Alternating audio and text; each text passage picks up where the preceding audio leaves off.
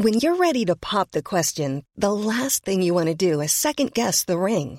At BlueNile.com, you can design a one-of-a-kind ring with the ease and convenience of shopping online. Choose your diamond and setting. When you find the one, you'll get it delivered right to your door. Go to BlueNile.com and use promo code LISTEN to get $50 off your purchase of $500 or more. That's code LISTEN at BlueNile.com for $50 off your purchase. BlueNile.com, code LISTEN. Hiring for your small business? If you're not looking for professionals on LinkedIn, you're looking in the wrong place. That's like looking for your car keys in a fish tank. LinkedIn helps you hire professionals you can't find anywhere else, even those who aren't actively searching for a new job but might be open to the perfect role. In a given month, over 70% of LinkedIn users don't even visit other leading job sites. So start looking in the right place. With LinkedIn, you can hire professionals like a professional. Post your free job on linkedin.com/people today.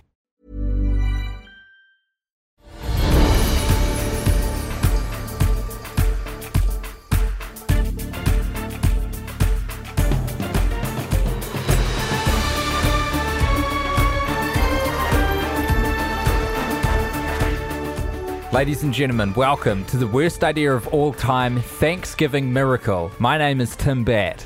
And mine is Guy Montgomery. And I'm Justin McElroy. Woo! Whoa now. Hey, Justin, how are you? You weren't kidding about the volume. He's just all over the place. I'm going to be riding this like, absolutely. like a Bronco. Here's what I find with recording Guy Montgomery. It's a wonderful experience we can all enjoy. You want to turn that thing down and then just let him go hell for leather, and then we sort it out later. In his defense, I was turning the wrong knob. Well, so that will do it. We've all got something to play with here. So everyone, it's so great to be here in your ear holes with Justin McElroy of My Brother and Me fame. We're at his goddamn house. Can you believe it? Yeah, we're really elevating this friendship to the next level. Justin, first of all, thank you so much. Oh, it's my great pleasure to be here on this show that I've enjoyed so much over the years, and to finally be a part of it is so meaningful to me. Is that true? Which part? The whole sentence? Select words through there are true. I've enjoyed your show very much over the years, and it is. I'm just happy to get in at the end, right here at the under the wire. What? And I mean, because obviously this is a bonus episode, everyone, and we will reveal what we will be discussing momentarily. But to get to the point where we get to have a conversation about it is obviously, it can be quite a tricky road to traverse. And so it's a great pleasure to be here now. How did you find our screening experience last night? It was surreal, honestly, to watch it with people who had seen it so very many times. Before we dive into the poll, I think because this is a confusing situation, just a small amount of context. So obviously Guy has now moved to New York City. Those who stay up to date with the Friend Zone will know that little bit of context. I have travelled stateside to join him so we can do some live shows here. And then Justin very kindly was like, you guys are in America, come and spend Thanksgiving with my family. And Guy and I were like, absolutely. Yeah, it was one of those beautiful sort of I actually can't speak for Justin, but I always fear that it's one of those semi-hollow offers where we go, yeah, anytime you want, come by. I was like, yeah, absolutely. I go, shit. I was more just abiding a vague social nicety than actually extending an offer. You seem like the kind of cats that would actually do it, though. So I was fully prepared for you to take me up on it. And we did double check with you. And we came in yesterday. We've been having a great time here. Finally met your lovely wife. Mm-hmm. Had a lovely walk with Charlie as well through the leaves. It was cool. And then we topped off a wonderful day with a wonderful screening of Sex and the City 2. What a bad movie. I mean, like, it's a what very an insightful comment. Yeah, right. I know. It was my first screening, but it was. I was trying to put. I had a thought exercise where I was trying to put myself in the headspace of you all watching it for the first time, like knowing that you were definitely going to watch it 52 times after that, because it is long in a way that it is unfathomable to me. Like, so much nothing. And I apologize in advance. I'm probably going to be echoing things that you all have said previously, both because we would have the same reaction and because I've listened to you. But like, God. it doesn't. I was talking with him. There's like a device that they use in Sex and the City, the series, which I watched sporadically when it was on, of like a question of Carrie's typed in to her, her one of her articles or whatever that sort of frames the thing. That happens an hour into the movie, but the wild thing about it is it couldn't have happened earlier because literally nothing had happened up until that point. Like there was no, and it's not like anything happened after it. It's just like the earliest possible conceivable moment that could have occurred. There's often a voiced rhetorical question, which is something that Carrie's banging into her MacBook in the series. As you say, that kind of just is like, cool, this is the thing we're dealing with this episode. And you're right, we have to spend 64 minutes, I think, to be precise, to get to the point where we know what the rest of the movie is going to be. Well, it's worse still because the movie, as is well known, is set in Abu Dhabi, and this question occurs, as you say, over an hour into the movie when she is on a plane promoting Pringles, flying over Africa en route to where the actual movie is set. And I really wish I remember which guest of ours pointed this out, but there is no flight path that would take you over Africa to do the trip that she does. There's so many mistakes in this movie. Can you imagine picking up a book and you wade through what you think is half the book, and then you finish it and you realize that was just the prologue? And you're like, no, what? It's crazy. Also, the way that we watched it, we were sort of having a good time. It was... the three of us in Sydney were just goofing around, watching some fun stuff online on your TV. And then you just sort of started navigating the iTunes store and you went to Sex and the City 2 and you're like, I'm going to rent this. And I was saying, no, you don't want to do that. And I was not. Okay, that makes it sound like psychological torture. No. We had discussed it on you. And I think we had sort of loosely vetoed it. And then Justin's remote hand just kind of hovered around and there we were. It was so scary. It's weird how there's a part of, if you listen to the show, I was telling Tim this, I think, if you listen to the show, it's a strange compulsion. I watch Grown Ups too as well because you listen to it so many times that I became like theoretically obsessed with it. Like it's like I told Tim, it's like getting a song stuck in your head that you've never heard, and that's the best sensation. Like I needed to like you have to scratch the itch, see it. Yeah, I had to like just see it or excise the demon in this case. That is an accurate way of describing it. I think I said this out loud actually, but I'm pretty sure it caused me heart palpitations when it kicked off. You're getting worked up as that title sequence kicked in. Big time. There was a very physical sort of manifestation of fear and a real Pavlovian response to getting that stimulus again. We were hearing the first few notes kick up of the bespoke Sex and the City 2 score. It was just crazy. So casual as well. It's the way you just ambled along the Sex and the City 2 and we started watching and it was like, this is a funny goof. I thought maybe for 10 or 15 minutes and then we all just sort of sat in the room and just kept watching and watching. And I was convinced I'd fall asleep, but I didn't. I got to a point where it was, I think, a microcosm version of what you all went through the first time when you did Grown Ups 2, where like, if I watched half of Sex and the City 2, that's nothing. Like, yeah, it's just hanging out there in the ether. And I did want to, it's a consistently stimulating movie. It's not dull. Yes. Because something is happening that excites certain parts of your brain, many in this section labeled like fury and disgust, but it is like a stimulating film. It's sort of similar to a really poorly done children's television show, I think. There's a lot of colours on screen and a lot of ideas being thrown around. Not all of them good, not all of them sound.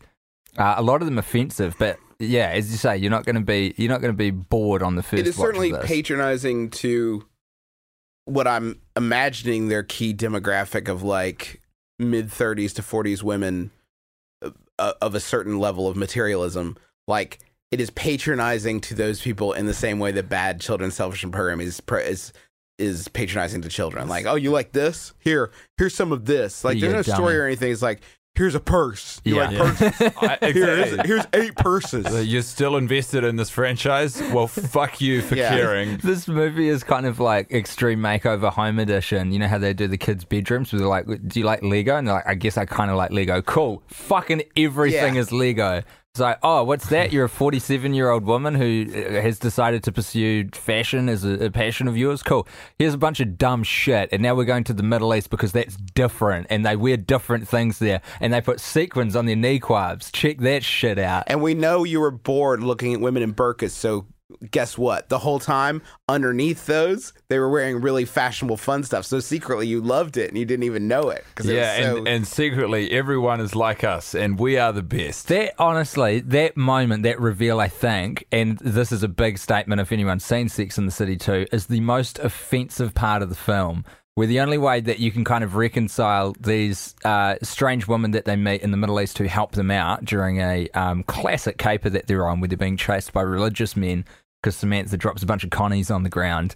They have to reveal that under their burqas they are wearing fashionable American clothes. Thank God. It's even double offensive because about an hour to 4 hours earlier in the film, they show a woman who has basically like bedazzled her burqa, decaled her niqab. And it is, and she's like decked it out, and it's like, I don't know, women of today, like women in modern, they say it like fucking, they say it out loud, like out loud. Miranda's line, I think, is, it's been a little while, and we did watch it last night, and this is the morning because we couldn't bring ourselves to do any more.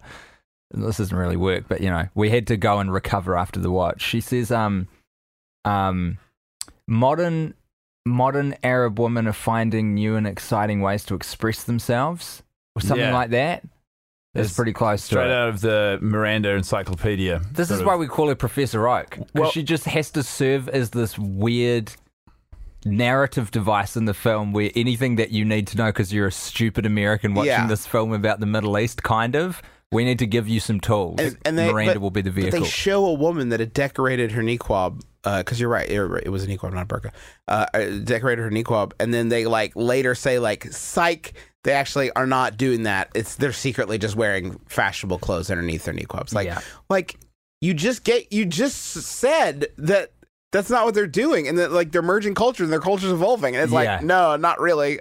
Just kidding. I would like to speak to what you said, Tim, about us resting on it. Obviously, the screening finished post midnight, I believe, so everyone tucked themselves in for You were cooked, mate. You were barely keeping your eyes open. My eyes were open. I lasted the whole thing. I didn't like it.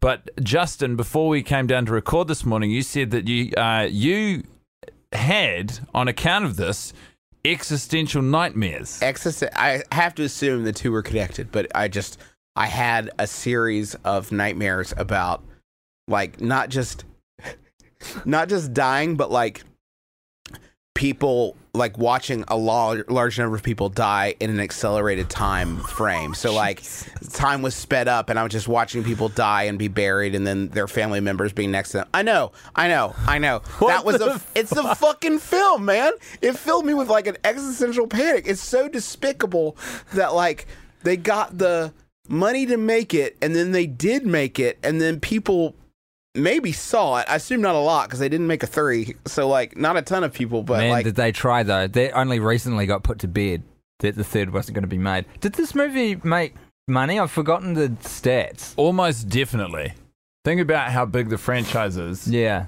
I feel like it would have come out on top. They at least would have, would have broken. Only very recently did everyone say, do you know what?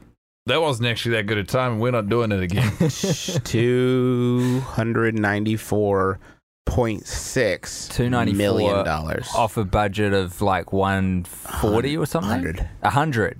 Did all right. It doubled. That's pretty good. I'm assuming not a big international take on that. Hopefully.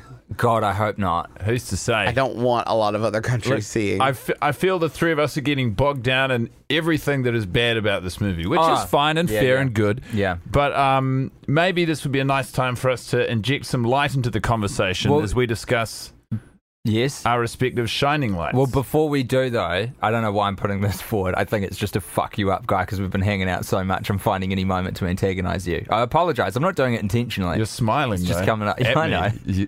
You're barreling me and smiling while you say I'm enjoying antagonising you. A smile of self-awareness. I'm not enjoying antagonising you. It just comes out.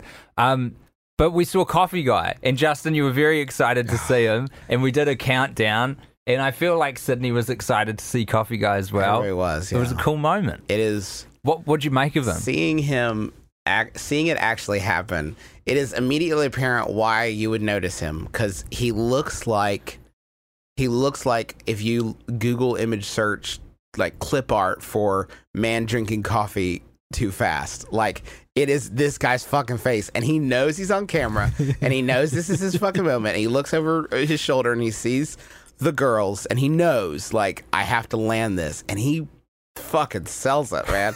He like real, and not in a good way, because he's an extra, and the fact that you're watching him is like very very problematic. But like, the guy's a superstar. I don't know if you know this, Justin, but we messaged him to try and get him on our live show at the end of season 2, and he was out of New York City at the time.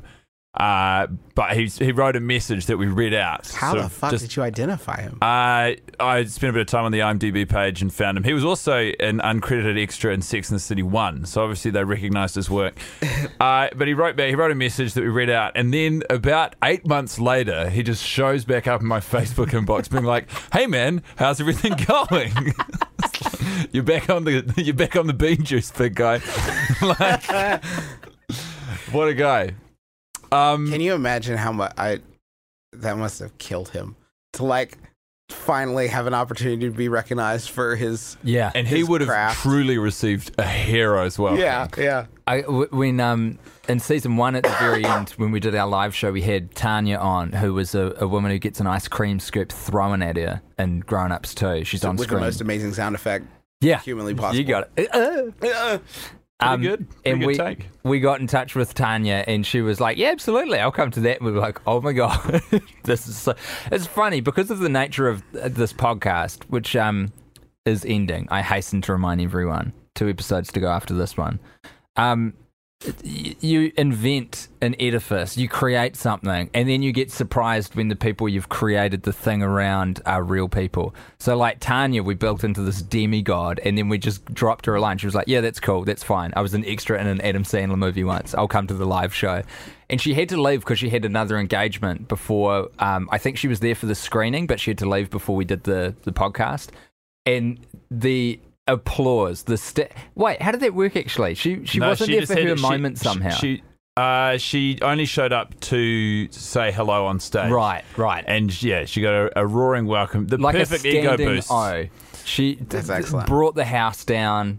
An extended applause for ages. Everyone in that packed out theatre. It was so amazing. good. And all of that glory could have been Coffee Guys if he had turned up. You're doing a couple more shows. Why don't you get at him? It's season 3 now, Justin. The time moves forward. We'll never have another show. Like, this is his moment. You got to give it back to him. The great tragedy of season 3 is that there has been no Coffee Guy. There has been no Tanya. There's no single character, extraneous character who we've been able to hitch our wagon to and champion. Yeah. All the way to the finish line. Because they all feel extraneous. Well, because the whole film's shot in soft focus. It's hard to zero in on anyone. It's true. But look, before we go down the coffee hole too deeply, I would like to do the shining lights, if I may. I mean, amongst all of the dross that we suffered through for what did feel like over 5 hours, it is only isn't the right word, but 2 hours and 24 minutes. I mean, it does play with your concept of time when you're watching the film. I think it'd be fair to say. 2 hours 24 accurate? Because it said 2 hours 40 on the ticket at the bottom of the screen. I can't imagine it's 16 minutes of credits. I think it's 2:24. I think it said 2:24. I think you're a goddamn liar, Guy Montgomery. Nah. Justin, you want to weigh in on this and break up a friendship? I think it was 2:24. Sounds right. Okay. Every time. I've been wrong about 4 times in a row when I've gone into battle with Guy recently, and it's destroying my ego. But that's okay. I deserve it. 146 minutes. 2:24. 2:26 actually, isn't it? I mean, I literally just subtracted to it. You're saying 200, not like 2 hours, 24 minutes. That's what I'm saying. 2 hours and 24 minutes. 146 minutes. It scrambled your brains. This is what Michael... Wait a minute. So what did we land on? What is it actually? You just looked it up? It's 2 hours and 26 minutes. Oh, okay. All right. So nobody was right. Perfect. So I was 2 minutes... Well, I mean, but for the record, I was 2 minutes off and you were more? Yes. Like 14. That's all by the by. Would anyone like to volunteer to share their favourite moment from the film last night? They get butlers. They each get their own butler in their room. And Justin McElroy. What? Come on, man. What? Be more excited. This is the one. I'm trying to remember. I don't want to mess it up because I only seen it the one time.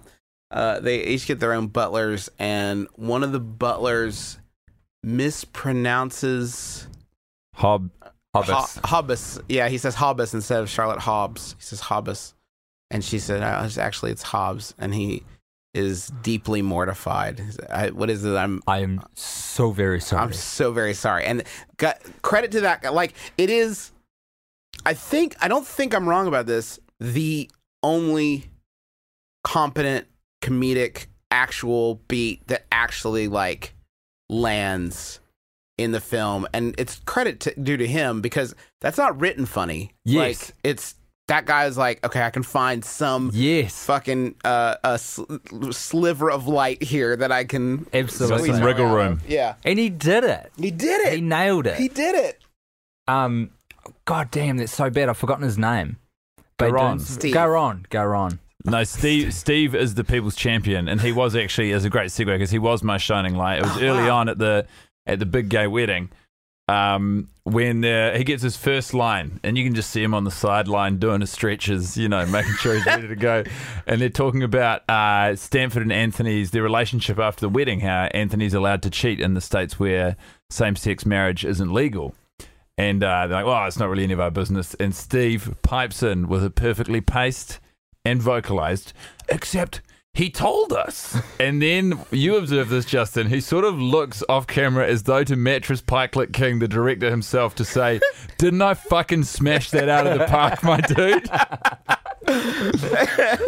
And even for the toxicity of the relationship that we've had with the movie over the years, to see Steve again shining so bright, yeah, I was enamored. I was very happy. Can you imagine being that cat and like, I'm sure he does other things, but like, there's this gig, and they're like, he gets the conversation, is like, saddle up, Steve, polish up the glasses. It's time. Sex in the City 2, baby. It's happening. Yeah. Great. Can you send over a script so I could just kind of look through? Yeah, baby. It's going to be a quick fax. Hold on. just going to get that one page out to you real quick. Yeah, a quick fax. You're still on fax, right, Steve?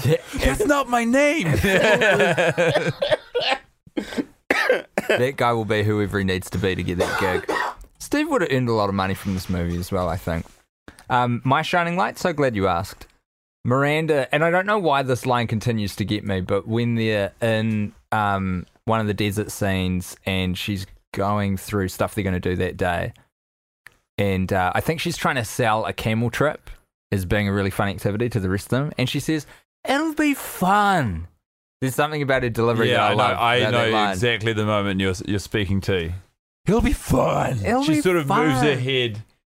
Like she scrambles the word fun, the actual phonics of it, around the group by moving her head.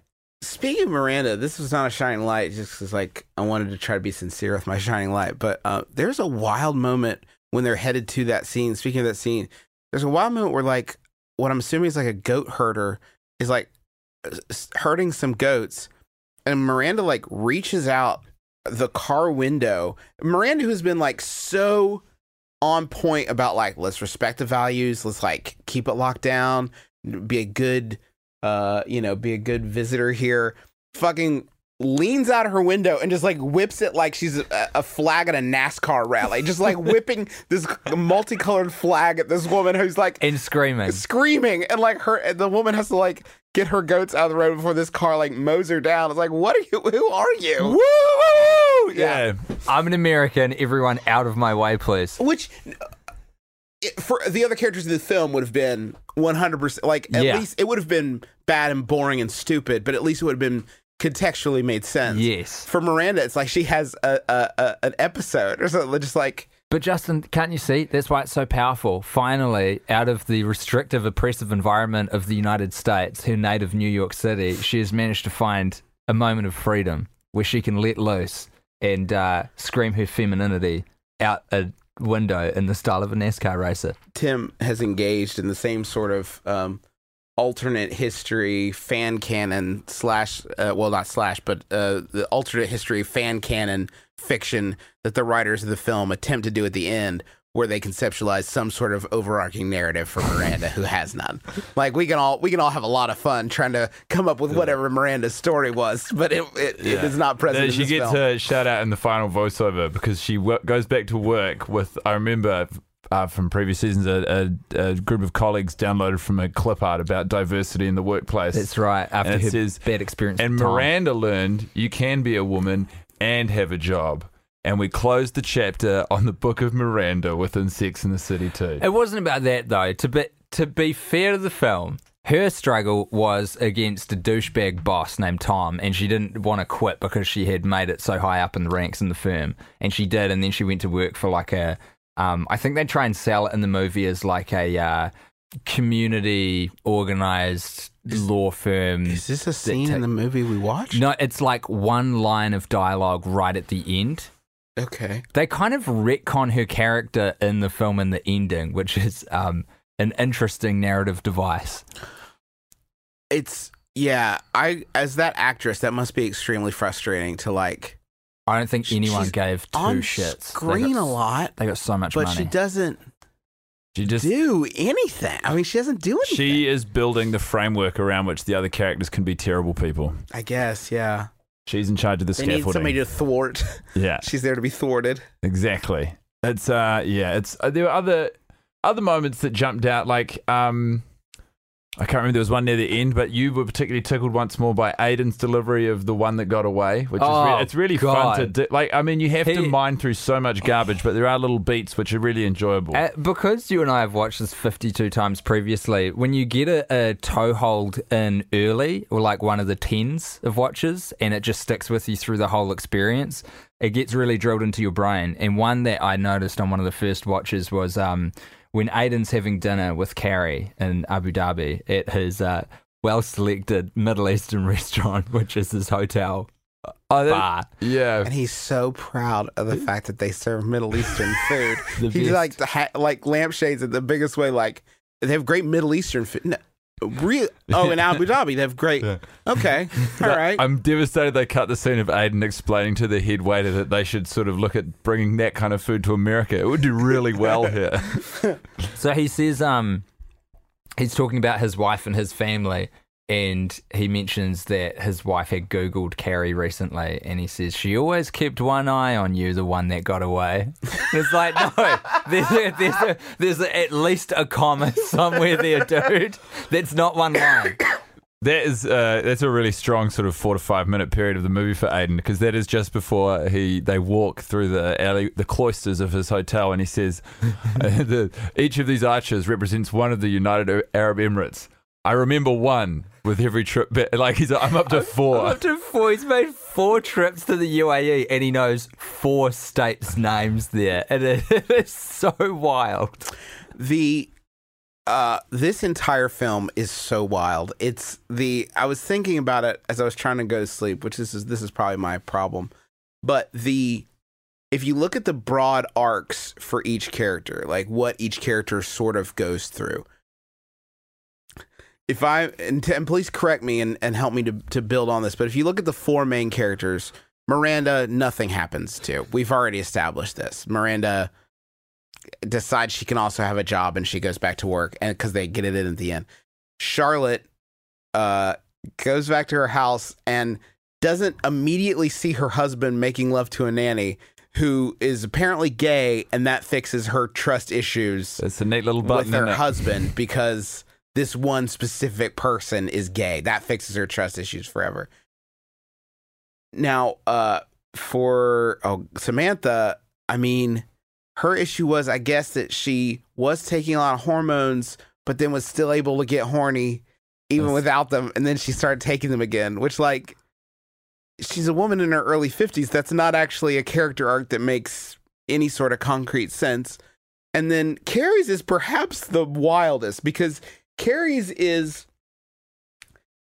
cheats on her husband, and in compensation for that, she has to give up everything that she actually cares about, and is purchased. And this servitude is purchased by a large ring, and because of that, she has to just. It is literally like, here's a ring. You no longer care about the things that you cared about at the beginning of the film because you kissed Aiden also. Which is actually a phenomenal sort of summary of the direction that they took this whole franchise. Is here's an expensive shiny object, forget who you are. Right. This is yours now. Exactly. This diamond is yours. The Aiden Carrie, because that is in the prologue, right? That is the hour we are treading water before we get to Abu Dhabi. That is the main sort of body of what we're dealing with. That they have everything. Big and Carrie. Yeah, they have everything but satisfaction in their relationship, which says to me, I don't know that you guys should be together. I haven't seen the first movie, I don't think, but as I recall, she gets jilted in the first movie. And then between that and the second movie, it's assumed that they reunite and get married. These guys are not a good fit for each other. I don't know. I didn't see the other film, but I do know that he said, like, the line he has is, I think, like, they were doing vows for each other, and her vows are basically just like pledges of ever obedience. thine, ever mine, ever ours. And the one he makes her say, that's a good tattoo.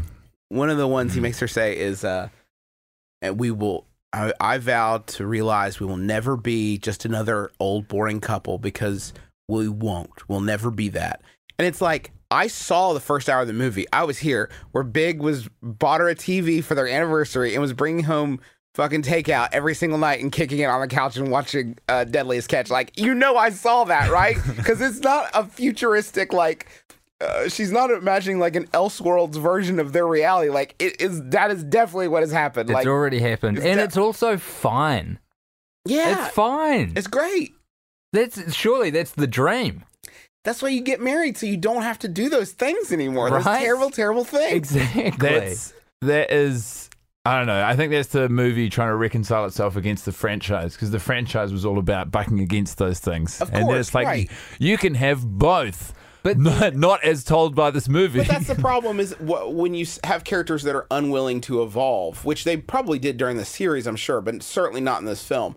Like, when you have characters that are unwilling to evolve and you watch them over 10 years of their lives, it does start to feel ghoulish. It's like an uncanny valley of humanity. Like, well, that's almost like what people do, but I guess not really, huh? Like, not exactly like people do. They just should have tapped the thing on the head, certainly at the end of the TV series, and certainly at the end of the first movie. And this is a Frankenstein reanimation of assembled characters and human traits, electrified to life and put in an exotic environment to try and make you part with $16 to go to the cinema. That's what this is. So long as we're talking about Enterprise, this seems as good a time as any to wade into Mr. Big's beautiful high-rise office, withdraw a dusty leather-bound book from the highest shelf, and scroll through the pages as we try to discover what exactly this young entrepreneur is onto next. It's time for Mr. Big's Big Book of Ideas. And Justin, if you would do the honors, this is to catch everyone up, because I know it's been a while since we've blown the dust off the covers on this one. What do we know about Mr. Big? We know he's colorblind, and we know he's struggling to make sense of the market environment in which he tries to make a living. We know that the Federal Exchange Commission has sequestered his computer as part of a large investigation, but he has to keep going to work. It doesn't stop him from brainstorming, which I love. Yeah, hasn't slowed him down at all. So he's coming up with schemes every day, Justin. And I don't know if you want to take the book from us and just have a little thumb through the pages there. And it's not exactly a character that I'm so well versed in where I'm able to just sort of generate. I mean, because like if I had the ideas, I'd be Mr. Big, right? Well, so yeah. I don't know that I could just sort of pluck one from the air. Maybe you guys tell me some of your great ideas. You're having trouble reading the book? That's fine. Let me. The text is pretty small, and here. Also it's covered in dust, so the. Yeah. Let me just, Oh, that's better. Thank you. let me just I'll get my spectacles out, actually. And Okay. we'll pass it back to you, Justin. Great. Perfect. That way I'll be able to read it better. Undoubtedly. I can't even remember some of the shit that guy was coming up with, but it was wild. Let me have a thumb through here. Okay, this page is he's drawn a diagram of the Death Star, but he's saying 1-to-1 scale. So it looks like he's building a very tiny one that fits in an A4 page that should be earthbound, and it's something to do with feeding babies. He's got instructions down here. It's a levitation device that uses magnets to suspend in the air, but it's got a bunch of dummies on it, so it gives milk to babies. That's I guess a Star presumably Wars the dad. babies would all have to be lying down in a sort of quite condensed area, head to head. So that and a they would have weird access. sphere kind of an environment. So I don't know if that one's going to take. Let me just have a little look through this other. Okay, this one's a lollipop that's in the shape of a shark. I feel like that's probably been done. I'd like to have a look in that book, please. Yeah, do you want to? Here we go. This one he's got earmarked, and it's a carton of milk. But you'll see here, he's sort of drawn a magnifying glass over the center of it, and in this pull-out picture, you can see that it's actually full of orange juice. That's Is his it like big a idea. prank? No. He's going to release a line of orange juice that is branded as milk. Wow, that's dynamic thinking. That's amazing. I mean, it's certainly not the one we're delving into today, but it's a weird one. It's on one of the pages. Why not this? Oh, we're thumbing through. I thought we were just sort of thumbing through here. Can you imagine you'd get a bowl of cereal ready for breakfast. You know, you pour yourself some lovely what you think is milk. You got OJ on your Wheaties. Disaster zone. I mean, it's a good prank, it feels like. I just don't know if it's going to take off for mass market appeal. But let's have a look at this a little further on in the book. This is in the last third here. Okay. He's written the word hieroglyphics are back. So he's written it as one word. Yeah. Hieroglyphics are back. That's interesting. Okay. All right. So what he seems to be getting at here, Mr. Big is conceiving of a world where ancient Egypt is back in vogue. Have you guys noticed that ancient Egypt used to be real hot property and it's kind of gone away recently? Yeah. So it seems like John is trying to bring it back in vogue. So he's got a fashion line here. Oh, he's working with Carrie on this. This is good. And it's Egyptian hieroglyphs No. on new season couture. Oh. So It's very forward thinking. the Eye of Osiris over your nipples, para ejemplo, or that crazy little bird thing over your blessing. Okay. What do you think, Justin? Oh boy, a lot of great ideas getting kicked around. Are there anything within these garments that have been laid out so clearly by Mr. Big's hand that tickle your fancy? Could you see yourself in any of these cloaks or T-shirts? I think if he did a GoFundMe or something like a Kickstarter to try to get it going, I think that I would be definitely on board with that. He's going to need to get his keyboards and computers back for that sort of thing to take place. Well, you could do something on mobile, right? Yeah. There's a landline at Carrie's apartment. Carrie doesn't just maintain an apartment. She maintains a landline service to that apartment. She talks to Big in 2011 on a fucking landline. It's wild. Yeah. It's wild. It's because their BlackBerry ran out of battery. Apparently. It is crazy, isn't it? There you go.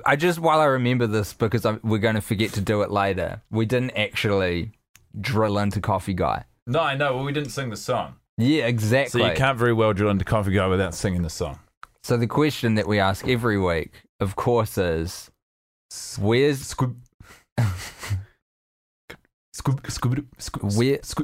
Wawa? Wabba. Skibidi-wabba. Skibidi-boo. Ooh, I like that. Ooh, I like that. Skibidi-boo.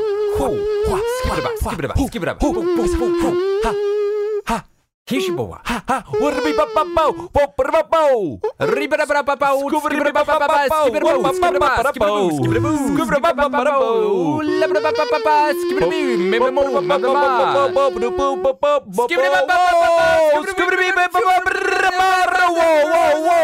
Where's he going? Where are the hieroglyphs at?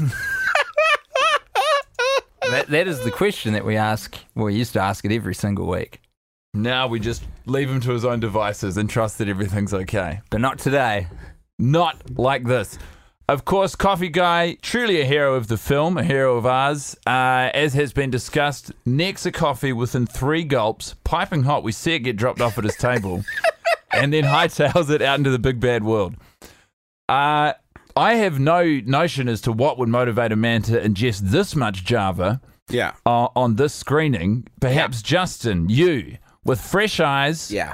And a fresh mind could help us. It seemed pretty obvious to me, and I was surprised that you guys didn't notice this. But when he leaves, when he stands up to rush across, there was another larger cup of coffee just out of frame that he saw, and he was just about to finish his, but then he saw another larger bit of real estate that he was like he could occupy. So he sort of saw that and was like, "Whoa, I got to finish this one," because he didn't want to be wasteful. So he jammed his coffee because he saw another larger coffee over there. And I know what you're saying. Why? Well, he was also participating in sort of a Double Dare style challenge where he was trying to find a flag to win like $100 in a trip to Disney World or Space Camp, which is probably a reference that lands better if you grew up in America. So he was competing in a kind of coffee competition, and he had to drink all the coffee in the area. So he saw a larger coffee, and he's like, well, I'm going to polish that bad boy off. Are the other patrons within the cafe aware of this contest? Or, I mean... No, it's kind of like a scavenger hunt, which is just built to annoy people that aren't participating in it. So he's not in training. This is happening. The contest is on. Live. And it's sort of going on. It's one of those, like, you know, those... I think they call them competition verite, where it's like the competition's happening in the real world around us. Like, the other opposition are people that don't even know they're participating in it. And that is the situation that he finds himself in. It's sort of like The Game with Michael Douglas, right? Have you ever seen that flick where it's like an alternate reality game that when you get super rich and bored, you get to play? And it's sort of like an escape room, but the real world is your. It's the real world is the escape. I haven't seen The Game with Michael Douglas, but I was hoping someone would pick up the slack there because it seemed like fertile ground. But yeah, that's basically what it's doing. To me, I mean. You know, outside of the contest, that is Occam's razor, is it not? What else would warrant Coffee Guy getting up and leaving at such pace, other than a larger cup of coffee being available for consumption? So you guys never watched Double Dare? Kids would have to at the end. Double Dare was a Nickelodeon game show. Yeah, was it hosted by a guy called Mark Summers. Pretty close. Was it you would run over like obstacle courses and it had almost a ticky theme to it? No, a lot of times you're conflating it with Legends of the Hidden Temple. This is like it was like a gross out thing. So you would like have to reach into a giant nose that was full of green slime to find a flag, or jump in between two giant foam waffles to find a flag. The show was actually hosted by a guy named Mark Summers, who he later revealed lived with obsessive compulsive disorder. Oh, okay. Which is, when you realize that he was the host of Double Dare, is just unfathomable. Like really stressful. I mean, this is a man who would like leap into big piles of boogers to dig out flags to demonstrate to kids how to do it. Has he ever discussed his, experience being on the show, hosting it? With such a condition? I'm assuming he has. I mean, the guy's a legend. I don't know how he looked it up. That's amazing. Yeah, he made it for so long. Brave decision. Yeah, that was truly a golden age for Nickelodeon game shows. There's Figure It Out with Summer Sanders, and their Legends of the Hidden Temple. I still get scared at the idea of the temple guards jumping out. That was always so mortifying to me. If somebody wanted to make a mint, they should bring those back with like adult celebrities as the contestants. Can you imagine Kevin Hart running through the Hidden Temple? Like, he'd do it too. How fun would that be? Watch Chrissy Teigen like dig through waffles to find a flag. Like, don't mind if I do. What is this situation? If I can turn the tables on you guys and ask you a question, what was this experience like for you? Because there's literally no people on earth, I think, that watch Sex and the City 2 or basically any movie 52 times and then return to it a year later. What was the emotional blend for you like? I remember we did an episode of a podcast when we were in Portland, Oregon a while ago called Crate Diggers, hosted by a guy called Verbs the Selector, and he played. It's essentially you choose songs and discuss your relationship to the songs, and throughout it, he sort of fed in songs that had coloured movie watching experience through Grown Ups 2 and Sex and the City 2. And I remember he played Cyndi Lauper's True Colours and the reaction I had at that point was like I felt quite physically ill, and that I remembered last night when watching it, I was unhappy and sort of upset, but not in a way where my body recoiled and panicked like it did when I heard it out of context, because that was more recent, I think. Like last night for me, it was hard work. To paint a picture for you, Guy was basically like lying with his back to the television and did you have a hood pulled up over your, and on his phone, if he could have made a kite and solidify around him, I think he would have done so. To my credit, I mouthed along with several words and got some really good jabs in against the characters and decisions they were making. Yes, you did. It was interesting. I'm pretty confident I would have sworn to myself never again at the tail end of season 2. But the circumstance being what it is and getting to do it again, in a really wonderful, wholesome, familial setting that has been tarnished by the movie. I don't know, By the way, Justin, we're going to have to burn that room down. Yeah. The whole house is gone.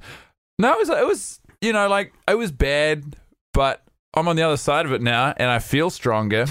You did hand me the gun, though. You handed me the gun that I would use to execute you. Because you had to know I wasn't going to go with the movie you've been talking about. That would have been probably the cruelest. Oh yeah, we didn't mention that, but this was Justin's choice on whether it was going to be before Sex and the arriving City or Grown Up. We sent an email to Justin saying, "Hey, do you want to do a bonus episode? Pick from the 3 movies we've done." And I hoped, I did. I came out naively thinking that you had mercy in your heart and would, give us a fun trip round the bloody block with grown-ups too. Yeah, but you specifically said.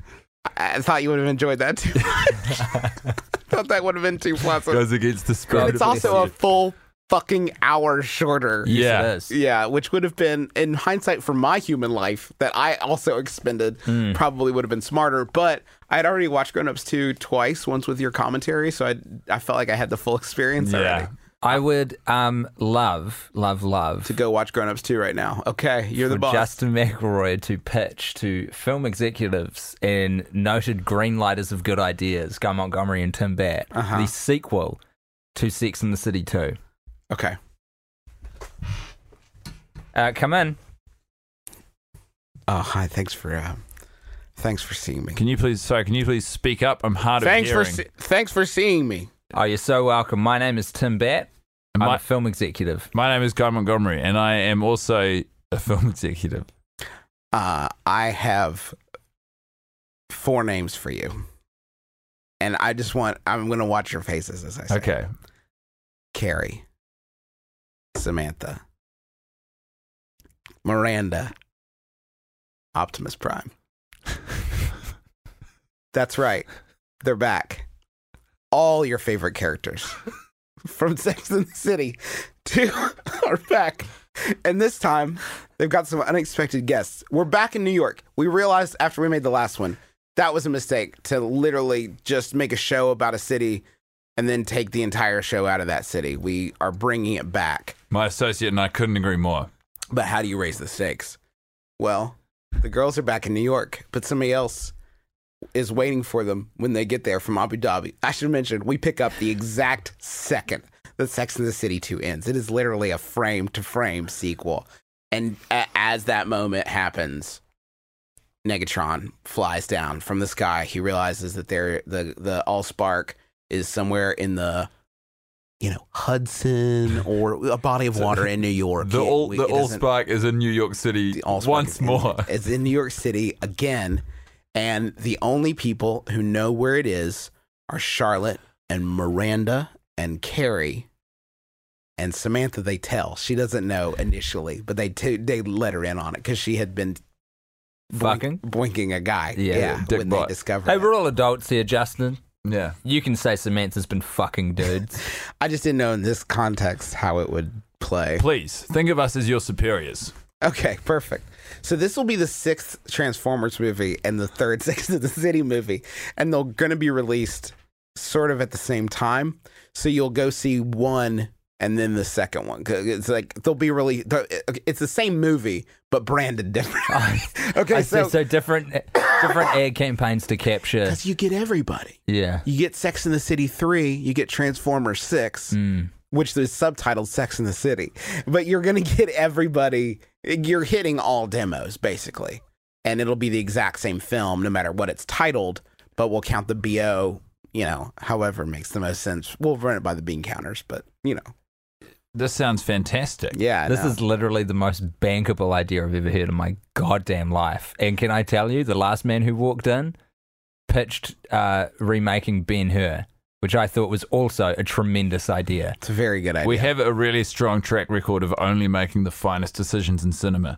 I actually walked past Shia LaBeouf on the way here. He was busking in a subway. I'm pretty sure. Right. I'm pretty sure I remember what stop it was at. I could go back and ask him if he'd be interested in getting involved in this. Is he? Do you foresee Shia being attached to this project? Okay, so I talked to Shia about it. And I got good and bad for you. Okay. He doesn't. No, hold on. Hit me with the good first, always. Okay, the good first is he does want to be in Sex and the City 3. Great. What's the bad news? He doesn't want to be in Transformers 6. That's perfect. The guy's gone offline. We can just tell him we're making Sex in the City 3. Right. Put him in Transformers 6. Yeah, we're going to double down on pretty much everything. Like sponsors at placement, we'll be able to place. We'll get Pringles back, of course, but then we'll also get Munchos, which is another rehydrated potato granule product. We are film executives here in Hollywood. We know what Munchos are. Thank you, Justin. Well, those are the two potato crisps products. So but we can get both of them, and we'll tell one that they're in Transformers 6, the other one that they're in Sex and the City 3. I mean, this is truly an idea that just continues to pay dividends wherever we look. No one. Here's the thing, though. No one working on these movies can know.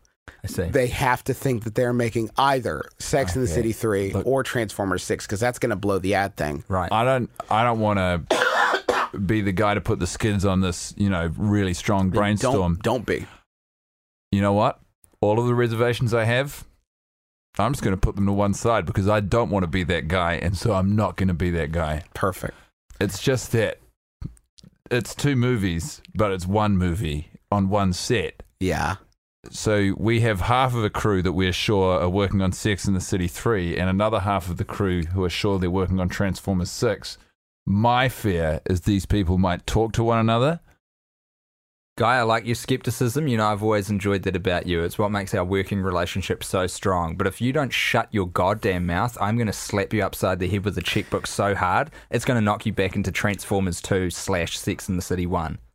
I am limiting our vulnerability there because the 4 women from Sex and the City also refuse to be in the same room with each other.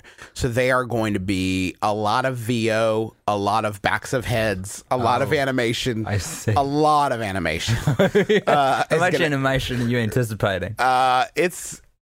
It's an animated movie. It's largely an animated film, except for the Transformers are real. I did want to spend the CG budget on that. I wanted to spend the CG budget on the Transform and the practical effects, and those are going to be real. I'm going to build actual no CG effects for those. They're going to be real size Transformers. So they'll be existing in the cartoon New York City that will be drawn for the rest of the film. Exactly. Alongside the animated. Thank you. Finally, someone gets it. I pitched this around so the inverse of Who Framed Roger Rabbit, or patterned after the Mary Poppins chalk scene, right? So it's similar to that, except it's Decepticons and Autobots and. I mean, not since... neutral droids. That's another one I'm coming out with. Neutrodroids. Neutrodroids. Neutrodroids are halfway between Decepticons and Autobots. I see. They are ambivalent. Right. They're fine with whoever has the Allspark, and they're not really taking sides because that gives us some Transformers to sort of interact with the girls, because you don't want them to be taking an Autobot or Decepticon side. So you understand? These ambivalent characters whose main trait is that they're ambivalent. Very important to this film. Yeah, and there will be some love interests among they're human sized. I mean, you know what else? This is a whole new branch of toys that we can release and franchises, lunchboxes. I'm thinking full-size film posters for the guys and girls' bedrooms. My head's spinning with all the commercial possibilities of these new Nutribots. And now, let me pitch this to you. How do you feel about an artificial sweetener branded Nutribot?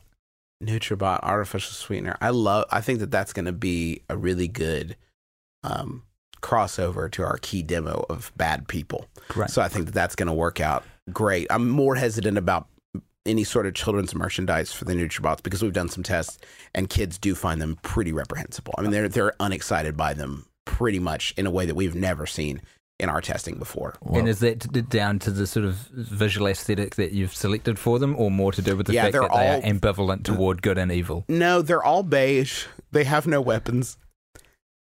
Are they robots, or is it sort of flesh that they have?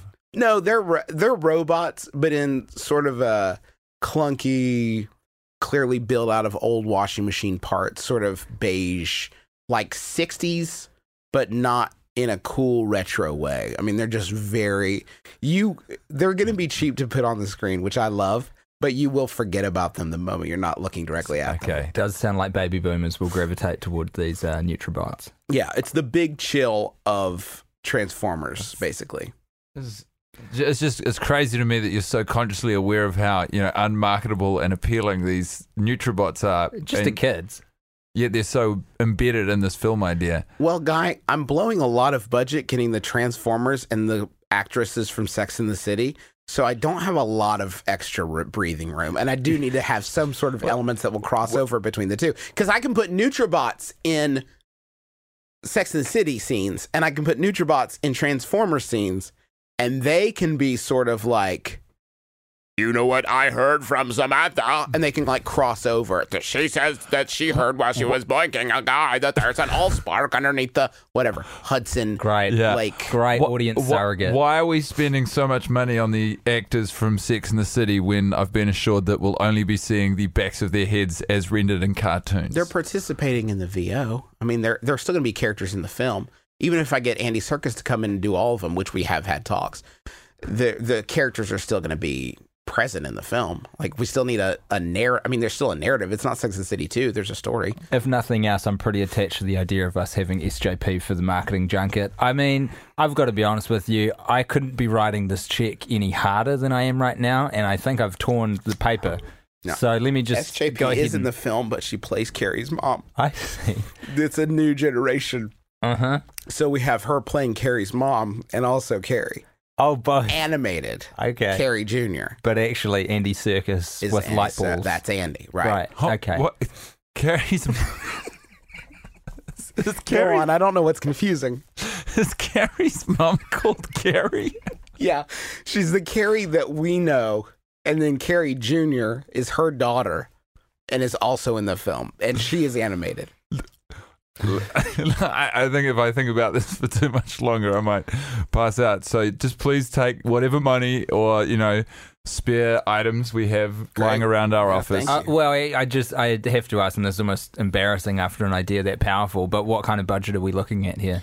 I'm actually just editing together Sex and the City 2 and Transformers 5. So actually, I need about $30 to get me through the weekend because I'm trying to get a living situation that's a little more conducive to editing and putting together a major motion picture. Oh boy, okay, let me just rip up this check for $200 million. $30?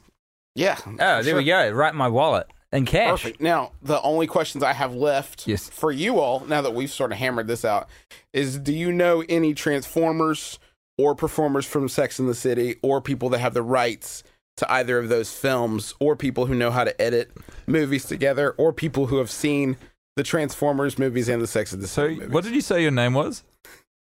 My name is Steven Spielberg. And now you know the rest of the story. Twist. Never saw that coming. And scene. Wow. That is one of the most confusing movie pictures I have ever been party to. That was honestly brilliant. I loved every single second of that. I reckon let's put a pin in this thing. Truly.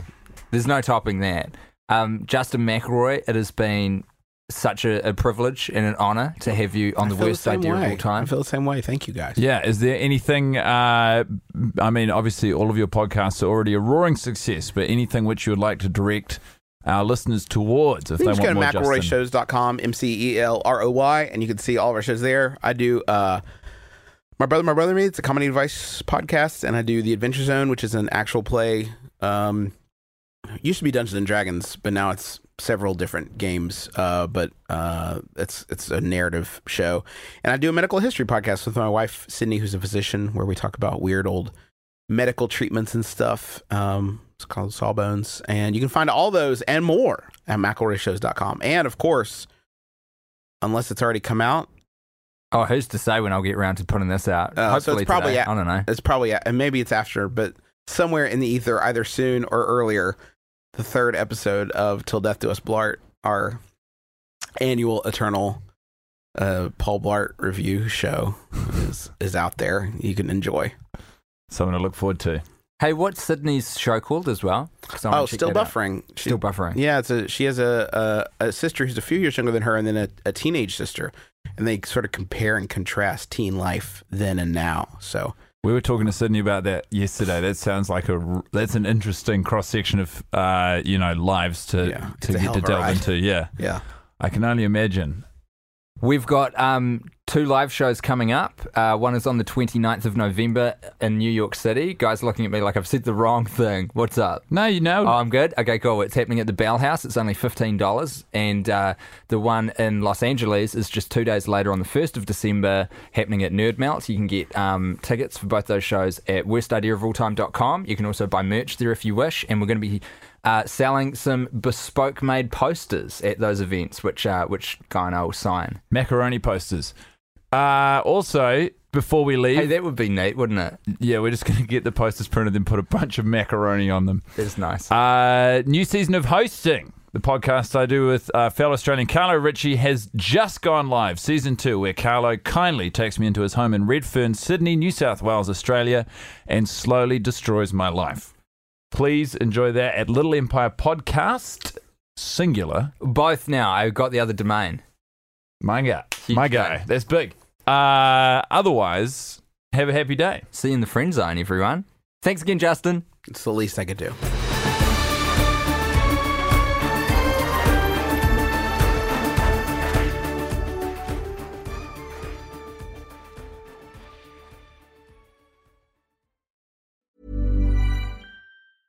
Hey, it's Paige DeSorbo from Giggly Squad. High quality fashion without the price tag. Say hello to Quince.